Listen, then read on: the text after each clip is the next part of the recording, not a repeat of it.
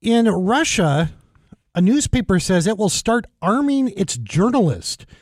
ABC's Patrick Revel in Moscow has more. The editor of the Russian investigative newspaper Novaya Gazeta said he will arm his journalists with guns firing rubber bullets so that they can protect themselves. He said in a radio interview the paper has no choice amid a rising wave of attacks and threats on journalists and opposition figures in Russia. On Monday, a well-known journalist was stabbed in the neck at Russia's top liberal radio station by a man who appeared mentally ill. Many in Russia's liberal community have said the Kremlin bears responsibility for the attack, accusing it of stoking up hatred for its critics through state media. 2 weeks before the attack on the journalist Tatiana Felgengauer, state TV aired a report accusing her of trying to destabilize Russia on behalf of the US. She survived the attack. Novaya Gazeta has had 6 of its reporters killed since 2001. Its editor, Dmitry Muratov, said he will also be offering his journalists self-defense and firearms training. After his remarks, the gunmaker Kalashnikov said it will be offering a discount to journalists. The Kremlin said Monday's stabbing should be viewed only as the action of a madman. Patrick Revel, ABC News, Moscow.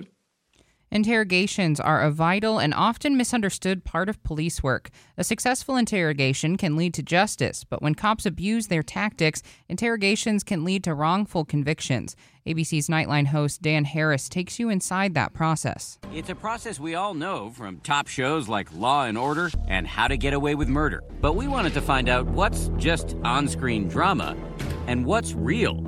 From procedure and technique to coercion and false confession. My journey started in the back of a squad car. When people are cuffed in the back seat here, do they complain about it being uncomfortable? Yeah. It's uncomfortable. Yeah. And then it gets a little real. Watching is former FBI agent Brad Garrett. We're going to uncuff you. We're going to go take your fingerprints. We're going to photograph you. Who says all of what I'm going through is part of the process of creating a relationship between cop and perp.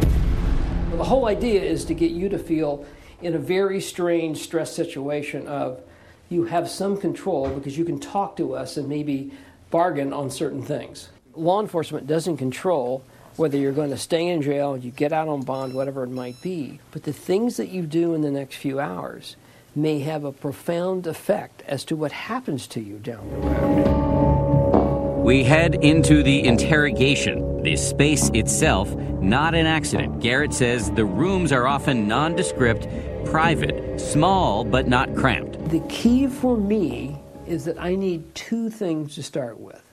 I need to be patient, and I need to be a good listener. Luckily for me, however, I'm innocent, and this is all a setup. But I'm starting to see how complex this process is. Interrogations are not an exact science, and there's plenty that can go wrong or right. Garrett shows me some techniques in action.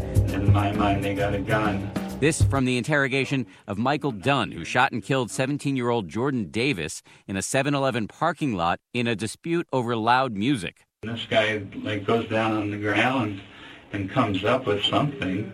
I thought it was a shotgun. Dunn tells the officers he feared for his life, and then they counter with the facts. Biggest problem we got, the first hurdle we got to get over is that there is no weapon in that truck. And so the detectives accurately say, well, Michael, you keep telling us in this video that you were scared for your own life, that you thought they were going to kill you.